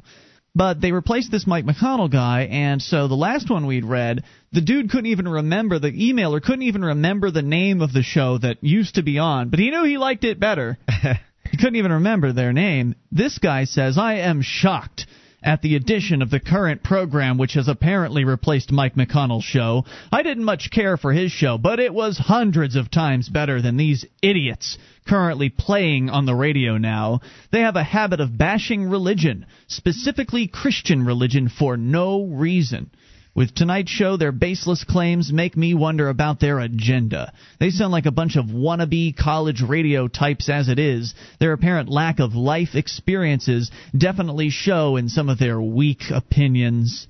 So, should we talk about life experiences? I can't think of many people my age who can tell you as many stories as I can of all the different things that I've been through. I'm telling you. But go on. You are older than Mark and myself. That's true. You're one of the elder two gentlemen on the program. Wayne, I think, has got you beat out by a few years. Oh, really? Okay. But yeah, I think Wayne's in his 50s. Yeah, that would be older than me. So he looks good for in his 50s, if that's the case. But it's an easy attack to say that, well, we're young guys, and certainly you are younger than the average talk show host. Most of the talk show hosts in the industry are in their 50s and 60s, and some of them are even older than that. So it's easy to attack us for being young, but let's put that one aside and look at the idea here that we have a habit of bashing religion, specifically the Christian religion. Again, this comes into play that this guy expects talk radio to be white, conservative, Christian talk radio. That's what he hears when he hears talk radio. And true. I think it's a rare subject. Usually it's because someone calls in and brings up, their beliefs. A Bible passage or something like that, and we might talk about it, but we're not particularly religious oriented, and then that's what it comes down to. We're not preaching. We're not. Well, we've talked a lot about. When theology comes up, we'll dig into the topic. Certainly we'll dig in, and we won't hold back on how we feel. And I know that Mark had a real Christian upbringing as far as he went to a Christian school when he was a kid, and he's got He's got a bit of a grudge, I would say, against Christianity as an organized religion because of that. But I think a lot of the things we discuss as far as our approach to life and our approach to activism is very in line with many Christian ideals, and I think we've pointed that out before. The idea of peace and love and turning the other cheek and forgiveness, all of those are very Christian ideals. So I think what's offending this guy is any sort of direct mention that we don't appreciate Christianity as an organized religion. That's offensive to him. Probably offensive that we would say things like, well, if you support the war, you're not a good Christian, that kind of thing, because I'm sure there are a lot of Christians out there, self-described Christians, that are warmongers and that also believe that they're Christians and are very offended by that idea. Yeah, I'm surprised. I don't know that I've heard that. I certainly wouldn't say that because I don't feel like it's my place to judge what makes someone a good Christian or not, because that's not my thing. So I'm not a Christian, but I do understand a few things about I do understand, having spent a number of years in the religion, and Mark certainly is far better educated on it than I am. Sure. I think that he comes from a position of somebody who's read the Bible several times and who went to a Christian school. I went to Christian camp for a number of years, and I spent some time at a Presbyterian church as I was growing up. So I've certainly got as much experience in Christianity as the average American, I would say. Sure, I have a fair amount of experience too. I've read most of the Bible. I went to front to back. I went to I was raised Southern Baptist, so I have my own experiences. I still, though, it's sort of like I've chosen to. I don't describe my religious beliefs that way anymore, and so I just don't choose to judge. It doesn't feel appropriate for me to say what is or is not a good Christian. Well, I have no problem saying it, because it seems to me that if the Christians want to say that the Ten Commandments are their highest laws, one of those commandments says, thou shalt not kill, and That's war true. is killing. Well, so I guess the analogy is we're constantly criticizing the lawmakers for not obeying their own laws. Mm-hmm. You know, it's I don't subscribe to their laws as a voluntarist, obviously, but they, like you said, swore an oath to them. And so I guess in the same sense you could point that out and say, look, this is what you claim to believe, and you're not consistent about it. Jesus was not a killer. That's not the way he solved problems. So I'm just observing my observations of the Christian religion and how it clashes with what many Christians actually support and what they believe in. True. But it's going to offend people. And so he says, I don't care much for coast to coast, blah, blah, blah, but these lamers on the radio are anti-religion bigots and seem to be bashing Christianity every time I seem to tune in. I was hoping it was just a temporary thing. I never thought I would say this, but I do miss the old show. So thanks for the email, whoever you are. I don't get to find out who they are, but figured I'd share that with you. I think that, inevitably when there's an email, I think maybe this is it. Maybe this is why I get excited about these emails. Whenever it's something that worthy of reading on the air, it's probably juicy. Someone's going to say something that and it's just fun to dig into it. It is, because these are people that are responding, and they're not really listening. They're not really paying attention. They're just hearing some sort of keyword that is offensive to them. Christians. That sounds like half the comments that I get on my your blog, on my own website. Yeah, anarchyinyourhead.com. People who are just not really getting it. I see people. It's like they ignored what I wrote. They're responding to something they heard someone else say somewhere else, and they're just repeating talking points. Do you ever get that? You get that sense that someone is just repeating a talking point, and I'll get the same comment like 10 times on 5 different blog posts. And we got to get them over there before they get us over here. That kind of stuff. You've responded to it a dozen times. After a point, you just want to direct them to the place with the answer. You know? It's frustrating, and this is something that it ties back into a conversation we were having earlier in the week about cognitive dissonance and how it is that people want to hear things that they want to hear, and they don't want to hear things that might contradict with their belief system. And so when he hears us talking about Christianity and things like that, he completely tunes out and doesn't really listen to the content of what we're saying because he doesn't believe that there's anything of value to it. More on the way here. You can bring up whatever you want. Hour 3 is on the way. This is Free Talk Live. Attention, all active duty members and veterans of the U.S. military. Your proud service to your country entitles you with the right to participate in special VA loan programs with benefits not available to the general public, like the ability to purchase a new home with no down payment or mortgage insurance, or refi with cash out, up to 100% of your present home equity with less strict credit criteria. You are entitled to these benefits. Review them online at varadio.com. This is Tim Lewis from iFreedom Direct and a veteran of Operation Iraqi Freedom. I want you to know that as a member or veteran of the United States military, you've earned special rights and privileges. On your feet! And get the details at varadio.com. iFreedom Direct Corporation is a private lender approved by the VA and licensed in most states. In certain states, certain restrictions and limitations apply. For a current list of licenses, disclosures, and all benefits, go to varadio.com. varadio.com. This is Free Talk Live. You can bring up whatever you want. Just dial toll-free, 800-259-9231. That's the SACL CAI toll-free line. It's 800-259-9231. Tonight it's Ian here with you. And Dale. As we're launching here into the third hour, we'll take your calls about anything. We'll open things up with Dan in Pennsylvania on the AMP line. Dan, what's on your mind tonight? Hey, well, I was calling to talk about agorism, but actually the email that you were reading sort of touched on something that happened to me recently that's kind of pertinent. Sure. Went to visit my mom's family in Tennessee, which is right in the middle of Southern Baptist country. And needless to say, it's July 4th, middle of, conservative Christian Bible Belt. It was, not like church like I'm used to. It was, let's say, praising the United States government, worshiping the flag, Thou shalt not put idols before me. I wanted to stand up and yell that. Yeah. And my brother is a voluntarist, so obviously he felt the same way I did. But my parents, who are, they're sort of a little bit to the right of Ron Paul, I'd say, even they were shocked about it. I mean, it was just disgusting. Yeah.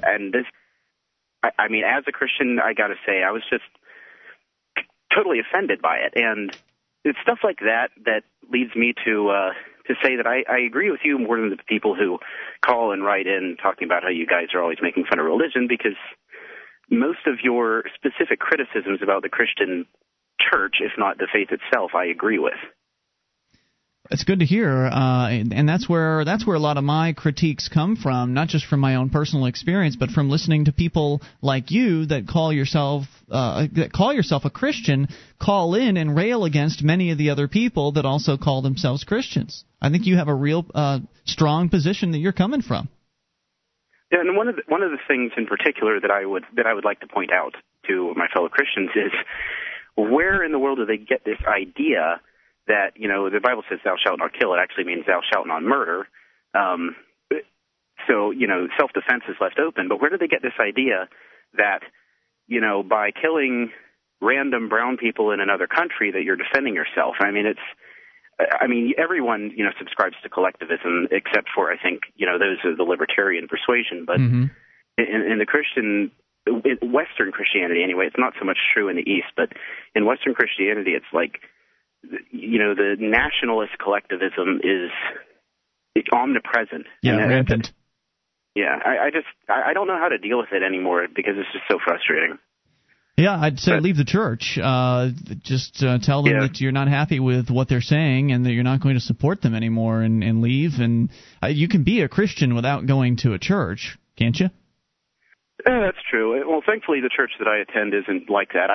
My pastor doesn't talk politics, but I gather that he is basically libertarian, if not, as consistent as, voluntarian. So that it's at least bearable. But I'm actually writing a book called Christ and Liberty, in which I basically call the state a false god. And I expect that when I publish it, I won't find many friends in the church as an organization. You should consider Quakerism. I think that I am sort of a Quaker, but there are things in the mainstream, some of the mainstream denominations some of them that I like, and I do like attending worship that's more mainstream. But like when it comes hymns to and doctrine, stuff like that, you like the hymns? Yeah, the hymns, some things a little more contemporary. I just find that very energizing spiritually. Hey, man, whatever floats your boat. I would say that if you are somebody, and you say you aren't, but if somebody's listening and they're going to one of these churches that is a very state-oriented church, a very nationalistic church, that you try not to change the church from the inside, it would seem to make the most sense to just say, look, I'm not going to put up with this anymore, and go strike out on your own. Start your own church, if that's what it takes. And start a Church of Liberty where you've got whatever the religion you've got, and you try to recruit people and talk about the ideals of talk about Jesus' life from a pro-freedom perspective, and it sounds like you're well on your way to at least coming up with a book that does that. There are a fair number. It's not a new idea. There are a fair number of people who are Christian who see the state as a type of idolatry, which is one of the most blasphemous things you can do from the perspective of the Christian religion. So, any other thoughts tonight, Dan? Yeah, well, I think I might just start a church like that when I move up to New Hampshire in a few years. I say go for it. Thanks for the call tonight. I appreciate it, and good luck with the book. 800-259-9231 to Glenn in New York. Glenn, you're on Free Talk Live. Hello there. Yeah, hey, guys. Hey, what's on your mind tonight, Glenn? I'd like to say, I really disdain the use of the term organized religion. All right. Because I think it's kind of a misnomer, because if you try to imagine the contrary, I don't think it really exists. How could a religion not be organized when all religions are some set of organized beliefs or ritualistic practices? I don't know if that's the exact definition of religion. Maybe you mean like group religion, because you can be very religious without having any. You can be religious on your own without having any. Are you sure about that? I think so. I think you can be religious on your own without having some sort of structure or organization or group to belong to. I don't think that wouldn't be a religion. Yeah, well, to be religious, you can say you're spiritual, but a religion is an organizing principle of organized principles of beliefs or a set of ritualistic practices. That's what a religion is. So it's like saying the Department of Redundancy Department. It's very redundant, and it's a misnomer. Well, and I know people have been using it for years. I've heard Jesse Ventura say it. I hear all sorts of people. And it's just stupid to say organized religion. It's a religion. Well, a set of beliefs concerning the cause, nature, and purpose of the universe, especially when considered as the creation of a superhuman agency or agencies, usually involving devotional and ritual observances, and often containing a moral code governing the conduct of human affairs, but not necessarily. So you could have a set of beliefs concerning the cause, nature, and purpose of the universe, and you would have a religion based on that particular definition. That, to me, doesn't suggest... Which is what organizes it. That's Can you imagine like a group of people like who don't practice the same, who all have their own specific set of things they're doing? And I mean, it wouldn't be a religion in that case. Well, I mean, even the people who believe in Christ loosely and kind of are scattered, at least they all believe in Christ. They have an organizing principle. Yeah, but I don't know if that's... I think you're stretching on that one, personally. I mean, I see where you're coming from, but when I think of organized religion, I think of a church, a location that people go to worship together in whatever way that they say is appropriate. In actual practice, I just know of a number of people who have not found a place where they fit in some sort of group religion, and yet they have very intense religious beliefs personally. And so I think it's... In actual practice, I don't know that flies. Any other There's thoughts? just too many examples of people who are very individualistic in their religious views. I think it's one of these silly technocratic terms that has that's overdoing it, that has no real basis. I mean, what you're describing exists, sure, but then to say, like, to separate organized religion from something else. I mean, a religion's a religion. It's just really silly. It defines you. What you're separating is how people choose to go about their religion. Some people choose to go into an organization of a church or something like that and proceed in that direction. Some people choose to go off in an individual direction and set their own beliefs based on their own research and their own life experiences. Both are religious. One of them seems far more organized than another, in the same way that they call organized crime instead of just a common criminal. Yeah, a criminal who comes in, an opportunistic criminal who mugs someone because they're alone at night and is maybe a loner, versus organized crime, which is like the mafia or something, or government. How about a different term for the person who has who's non-affiliated? Come up with one. You can if you want, but I think most people understand what is meant when you say organized religion. Yeah, I mean, talk about semantics. It's a distinction that matters because organized religion, in the sense that we've just described it as that is. And it's very analogous to government structures, and a lot. It doesn't make sense. Give me an example of unorganized religion. It doesn't make any sense. Unorganized religion. I just described it to you. I described you. There are individuals out there who have religious views, right? Very strong religious views and faith that do not fit into a particular organized structure of people who are practicing religion together. Right. We're talking about an external organization. You could say, well, you've got your thoughts organized, so therefore you've got an organized religion. I'm talking about an external organization with church elders and all of that stuff. It's a structure that's very similar to statism. Yeah, it's very analogous, in fact, and there's indoctrination. We'll argue over all kinds of useless crap here. If there's still adhering to hang on. Free Talk Live. You can bring up whatever you want. Just dial toll-free to 1-800-259-9231. That's the SACL CAI toll-free line. And tonight it's Ian here with you. And Dale. And you can join us online at freetalklive.com. That is the website. All of the features are free. So enjoy those on us. Again, freetalklive.com. The features include the Shrine of Female Listeners. Dozens of ladies who've taken the time to send us their validated photo and prove they listen to the show. Head over to shrine.freetalklive.com to see what it's all about. Shrine.freetalklive.com. I had meant to put Glenn on hold a few moments ago, and I don't know if I accidentally hit the drop button. So, Glenn, if I hung up on you, I apologize. You're certainly welcome to call back. I could have sworn I pressed hold. Maybe he dropped off. Anyway, he's not there. He was the guy that was arguing with us over the definition of organized religion. He believes that the term organized religion is essentially it's repetitious in that he believes that all religion is inherently organized. And you and I were kind of working to argue against that point. In that I think that an individual can have a religion without necessarily having to engage in an institutional sort of structure. In fact, if you go and dig into the definition, look at dictionary.com, and type in organized religion, there isn't a definition, and it says it's an institution to express belief in a divine power. So you can have religion without being involved in an institution. Absolutely.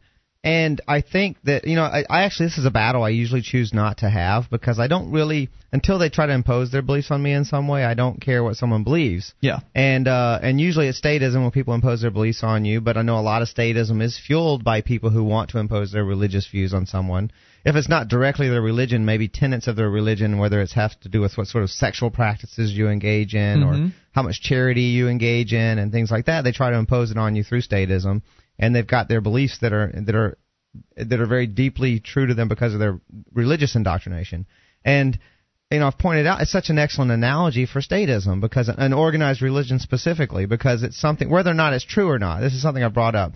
Your religion can be absolutely 100% correct, but still you were indoctrinated into it from a very early age before you had time to analyze it, before you even had the right sort of mindset to critically analyze a certain belief system. And so in an organized religion, as we've been calling it, you are essentially indoctrinated into it from an early age, and that's essentially why you believe in it, whether or not it's actually true or not. Let's go to your phone calls. Rich is on the line in New Hampshire. You're on Free Talk Live. Hello, Rich. Well, hello, gang. Hey, Rich. What's on your mind tonight? I have a perspective that I rarely hear, but I learned it from I don't know what you call him, a teacher of sorts of the Essene faith. The Essene faith? Can you spell that? Yeah, Essene. Essene. Okay. Yeah, this is an ancient sect of Judaism. But anyway, he described the word religion as coming from the word which would be anew or again, right? Well, like we find in so many words. Mm-hmm. And the ligare is a Latin word which means it's the same root from which we get ligament. And a ligament does what? It connects, like bone to bone. Yeah, it does say here in the dictionary.com the origin of religion is conscientiousness, piety, also religare, to tie, to fasten, to bind, to tie. Right, to bind, to tie, a connection. In order to bind or tie, you've got to have some kind of connection. Mm-hmm.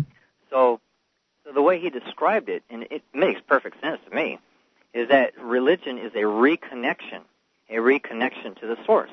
Well, you don't need to join any church. You don't need to join what you and I would call an organized religion in order to do that. All you have to do is decide in your heart that you want to reconnect with the Creator, with the source, and do seeking on your own. You don't need to be part of any sort of organized religion.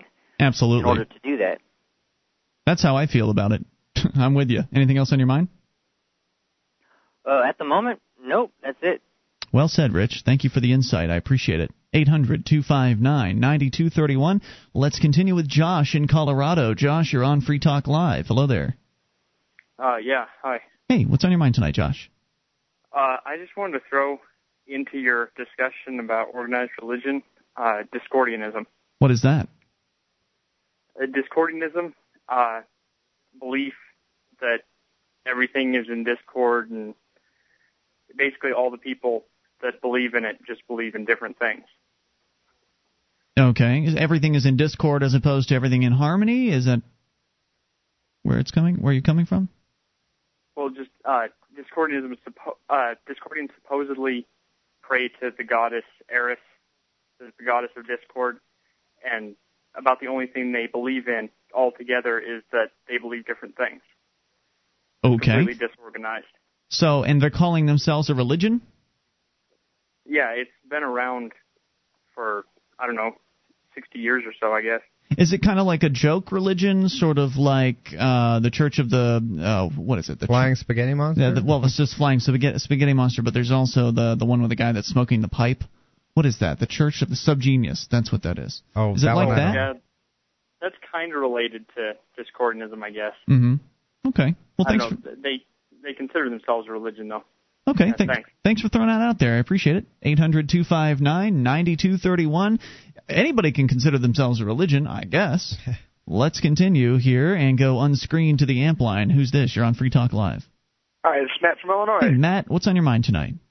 I just wanted to throw out a religion that probably would not be considered an organized religion by most people, which would be Wiccans. Okay, so there is no organization to join. There's no hierarchy, no institution. Not necessarily. I mean, there is if you want, but most Wiccans are practicing on their own. Mm-hmm.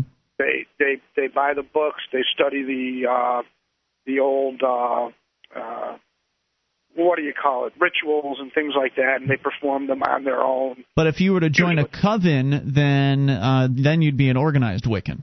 Then you would be an organized Wiccan, right. Exactly. Or a grove. But most, if you have more than like the lone wolf thing, most Wiccans that I know personally do not belong to any church, do not belong to any group. If they you have more than they study the old ways, the old rituals and spells and things like that, and they work them on their own. And that's decentralized. I think that might be a good way to put it. This is centralized religion as opposed to decentralized religion. And if you have more than 13 people, it's not a coven, it's a grove. Is that right? Which is more organized, you right? know a little bit more about it than I do. I studied it for a short time. I actually had a friend that talked me into coming to some Wiccan classes with him. What's the higher up? I mean, is there, like, if you're in a coven Well, they or do a grove, have priests and priestesses. Do they? Okay. But high priest? It's not so much. It's not really quite a hierarchy. They're not really very hierarchical. Even the priest and priestess, they're just people performing a certain role. That's the way it is with the Quakers. Stuff, when the Quakers get together, somebody obviously has to pay the rent for the room or whatever, but there's nobody that's necessarily in charge, so to speak. So right. I guess that would be kind of a midpoint between having an organized religion or an institution and just a meeting of friends, which is what the Quakers do. They're all different. I mean, there's different factions of it, just like everything else. Thanks, Matt, for the call. I appreciate hearing from you. 800-259-9231. You can bring up anything. This is Free Talk Live.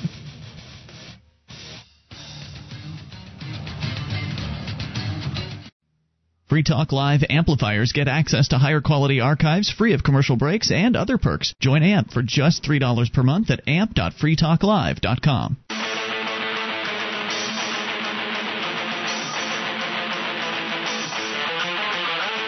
This is Free Talk Live. You can take control of the airwaves, bring up whatever's on your mind, toll free, 800-259-9231. That's the SACL CAI toll-free line. Tonight, it's Ian with you. And Dale. And you can join us online at freetalklive.com. All the features we give away, so enjoy those on us. Again, that's freetalklive.com. The features include updates. You get signed up. We will keep you in the loop whenever there's something you need to know about Free Talk Live. Just go to updates.freetalklive.com. Get on the list for free. That's updates.freetalklive.com. The war on drugs continues to become more insane as time goes on, and it's not just happening here in the United States. There's a war on drugs all over the world in most places. I don't know if they call it the war on drugs in their countries. But in the UK, it's definitely going on, and in a way that is incredibly frightening and dangerous. We'll give you the story on that here in a moment, on what some of the UK cops have been accused of doing to a marijuana suspect, or at least perhaps more than one marijuana suspect, to extract information from them. We'll get to that, but first, your calls. Ilya in New York, you're on Free Talk Live. Ilya. Hello there. Hi, Ian. How are you? Hey, what's on your mind tonight? We spoke through YouTube, and you saw my video called "Parking Tickets Exposed." Yeah. Why don't you recap for our listeners? You guys in. So what were you doing in that video? What were you doing for? Okay. Can you explain to our listeners what in that video you were doing? Because obviously I've seen it, but they probably haven't. Okay, so pretty much in the video I explained this. On the parking notice, it pretty much literally says it's a parking notice, and they need to receive a response within 30 days. And that's the only obligation that was created upon me. So what I do is I send these guys a letter saying that you guys apparently placed this notice on my car. I'm responding to your notice, and I hope that you notice by my notice that I don't want any judicial intervention. I want to administrate this matter as, I don't see any obligation that I have to pay every notice that gets put on my car. Like for example, if I gave you a notice, give me $65, you'd be like, for what? So that's exactly my point. Yeah, I would say, who the hell are you? Yeah, exactly my point. So I pretty much clarify in there, I don't want this to be an accounting mistake that, I'm paying a bill that I'm not supposed to, which I'm not obligated to. So I send them these letters, and what they have is this thing called administrative law judges. Eventually, they send you a letter saying that, giving you another offer to pay a lower amount. Then, after a while, somebody, I guess, reads it and sends you something called a decision in order. But I still, and they pretty much say that, on the merits of what this guy said, we still find you guilty, you still owe us this money. So the end to my saga today, really, I was coming out of the grocery store. So let me see. Hold on. Before you get to the end of the story, let me see if I've understood you correctly, if I can recap, basically. What you've done is something similar to what I've done here in Keene, New Hampshire. About a year ago, I received a parking ticket for being at a meter for too long without paying or something like that. And so I wrote them a letter back basically saying I'd be happy to pay this as long as you can show me the proof of obligation that proves that I'm obligated to pay for these parking tickets. What they did was somebody paid the ticket because they wrote me a letter back like a month and a half later. They wrote me back saying that, well, thanks for paying your ticket so promptly. I had not paid the ticket, so I don't know who went in there and paid it for me. But I was concerned that maybe since I'd put the ticket number online, that somebody just took that number and went in and paid it for me. Or I thought maybe they marked it as paid just to not have to deal with this stuff at that point. And so I figured, okay, well, great, I'll try that again next time it happens. And so it happened again. This time it was an overnight parking fine of like $15, and I wrote them back and I said again, I'll happily pay this as soon as you provide me a proof of obligation to obey your ordinances. And this time they wrote me back and they said, well, we're not going to waive this. We're not going to answer your questions either, because I asked them for not only proof of obligation, but I also asked them some questions in general, and they just basically said, well, we know what you believe, we're not going to answer your questions, and that's where they left it. I'm sure the parking fine has gone up to whatever the total amount is that they can charge at this point, because I haven't paid it, but clearly they don't care about the fact that you write letters to them. They're not going to waive this in any way, shape, or form. At least that's the way it seems to me. I love the idea of approaching them in this way and basically saying, well, you're making this demand of me to pay you for a service that you've rendered that I didn't ask you for. And if I did ask you for it, show me the proof. If I did indeed ask for it and hired you to provide me with this service, then of course I'll pay the bill. And that's kind of the position you're coming from, right? That's exactly my point. Like, just because somebody gives you some sort of notice doesn't mean you have to pay everything. But has it ever worked? I mean, how many times have you done it? For me, though, pretty much they always, decided against me. Sure. No, it hasn't worked for me. Not in New York over here. No. I guess administrative law differs from like common law and things like that. Well, here's the thing. From my observation, I do want to hear the rest of your story, but from my observation, it doesn't matter what the law says. Like, I've tried this stuff. I've tried doing, the all capital letters thing, and I've tried doing not consenting because it says in the New Hampshire Constitution right there at the top that all government of good is by the consent of the governed. Maybe they're a government of evil, so therefore it's not consent. But all government of right is by consent. And so I've tried to make it clear that I don't consent. They don't care. They'll put me in a jail cell anyway. And it doesn't matter if you can nail them down to their own laws, as we did yesterday, some of the activists went into the government office buildings. They were told they couldn't photograph the court records, even though their own rules and their own right-to-know law says that you can photograph those records. So they don't even care what the law says. It doesn't matter what kind of paperwork you file. They'll do whatever it is they feel like doing. So what happened in the rest of your story? So with the rest of my story, so I kind of stopped paying parking tickets kind of last year. I'm like realizing, I don't have any obligations to any of these government people. Mm-hmm. So my saga really ends today. I was coming out of the grocery store, my hands full of groceries completely, and here these guys are, and towing away my oh, man. car. I was literally parked outside of the meter. I even paid for the meter. I have my inspection up to date. The registration is not expired yet. Everything is fine, but I come outside, and here these government people are just taking my car away. Yep, they don't have to answer your questions. They don't have to provide you with proof. They've got men with guns. They've got a guy that runs a tow company. They'll do whatever it is the hell they want to do. And that's why I think that... Yes, sir, go ahead.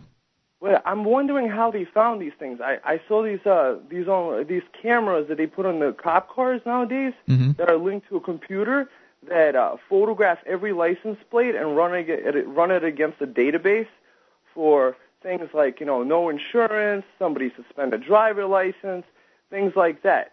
And I'm thinking they have one of these cameras driving around because I have no idea how they could have found my car. And it would seem they'd be more likely to just jack it from your... It seemed like they'd be more likely to jack it from your driveway. That'd be the easiest way to find you. It seems a little unusual they'd go at the grocery store.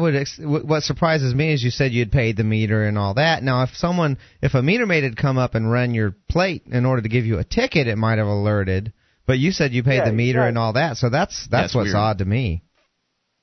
Yeah, so that's what they are. These police state enforcement measures. They collect all this money and then invest it into crazy computer technology, which scans, I guess, everybody's license plates, and so that I guess it's a good business. You get cars for free that way. One of the things I'm also hearing another thing that I won't be able to even register another car until I pay a ticket. This is just conjecture. This is just hearsay, but I might be in a situation where I might still owe the parking tickets and not have the car anymore either. Yep, that's kind of the thing they're trying to do up here in some of the New Hampshire cities is make it so you can't register. But then again, why would you want to register with them anyway? You're already to the point where you understand that this is all just a violent criminal gang activity. You're trying to do whatever you can. You're learning that anything you try doesn't seem to have any effect, and that's why I wanted to invite you, and I think you already said you were a free stater, to come up here to New Hampshire where there are people that are willing to engage in right-to-travel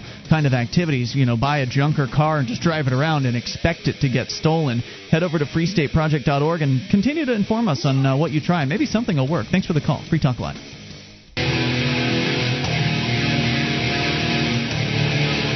This is Free Talk Live. Only moments remain. Enough time for your call. If you make it right now to 1-800-259-9231. That's the SACL CAI toll-free line. Joining you tonight, it's Ian here. And Dale. And you can join us on our website at freetalklive.com. We've got a lot of features. We give them all away.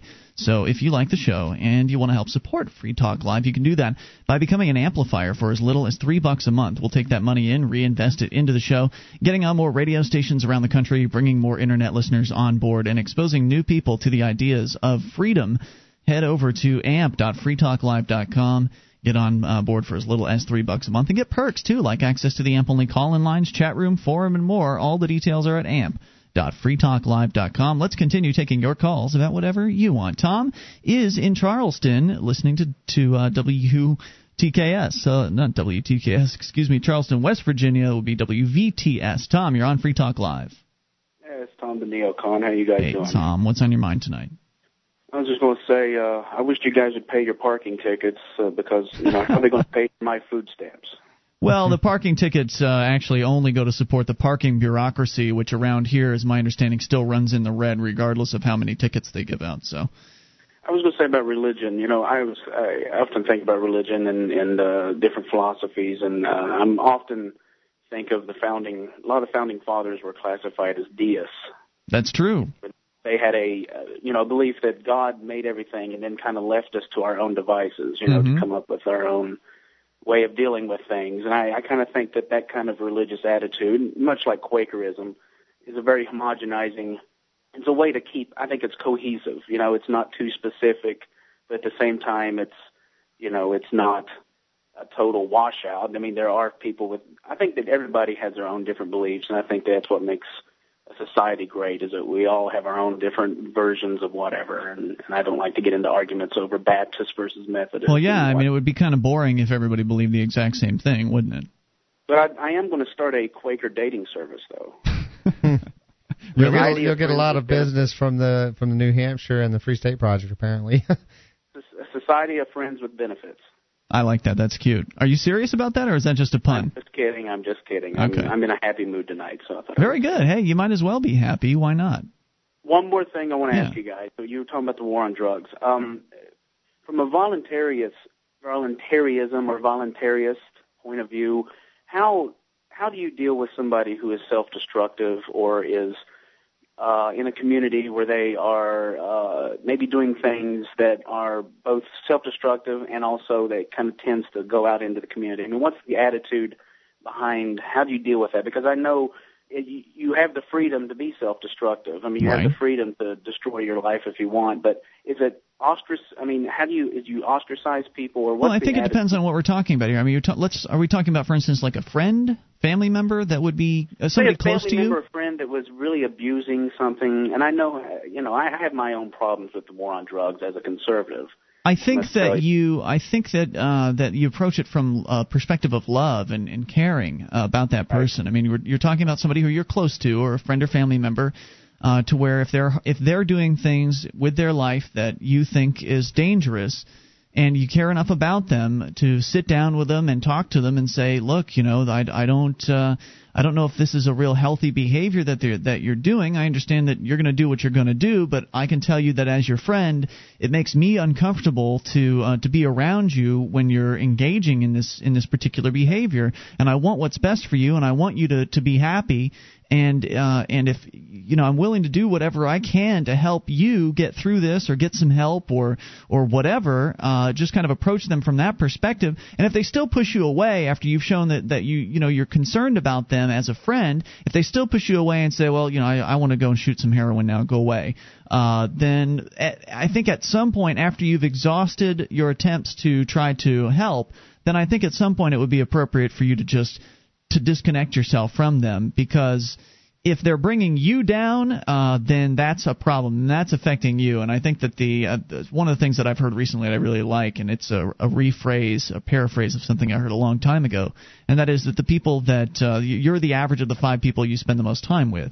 Another way to say that is the people that you associate with or are friends with will bring you up or bring you down. So eventually, if you're spending too much time on this person who's just kind of sucking your life and your attempts to help away, and nothing is actually coming of that, then I think it makes sense to just say, look, I love you and I care about you, but I can't stand to see this happening to you, so I'm just not going to talk to you until you get out of this. There are stages. I mean, Ian's talking about a certain approach that can work, and there are different stages. There's all different sorts of things that can be done short of using violence against them. Assuming they haven't actually used violence against someone else, assuming they're just doing behavior that you don't approve of for whatever reason, or that you think is bad and in general. And then there are all sorts of things that pressure us in one way or another to behave a certain way, and these aren't necessarily bad. I seek the approval of certain people, and I want to interact with certain people, and I know that